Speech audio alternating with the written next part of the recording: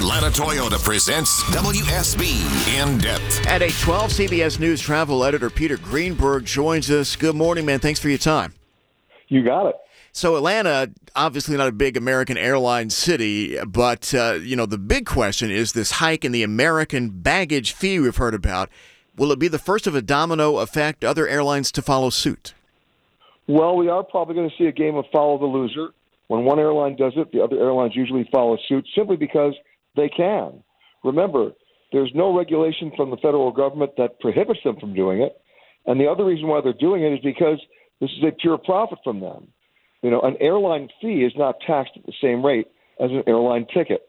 It's only taxed at a sales tax rate, not a federal excise tax rate.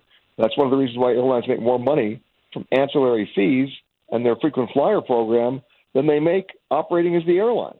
So, yes, you can probably expect other airlines to follow suit. And talking about that, there are also some changes to the American Airlines points and miles and so forth following Delta's attempt at it last year. Well, in this case, what American is doing is something that Delta actually did successfully, and that is saying if you buy a ticket at a certain fare class or you buy it through a different portal other than an American Airlines website, you don't get any mileage at all. This is a trend that is probably going to continue. It's a sort of double whammy because the airlines are making it terribly difficult to earn the miles, and they've already made it terribly difficult to redeem them. On the baggage fee, in particular, American citing fuel costs, rising fuel costs is the main reason this is necessary. Do you go along with that? No, I don't. Listen, American and any other airlines are usually trying to make money based on lowering their costs, not increasing their margins. But in this particular case, they're doing it because they can. There's another reason. They've added more seats to their planes, which makes it absolutely physically impossible to accommodate every passenger with at least one carry-on bag in the overhead compartment. So this is just another opportunity to maximize revenue.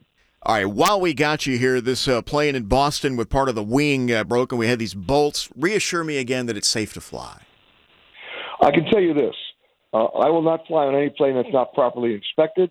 The Boeing 737 MAX 9 case is a very good case in point. Those planes have now been inspected and have been returned to service. But the underlying problem here, and you and I have talked about this on the air before, is how the inspections are done and by whom in the first place.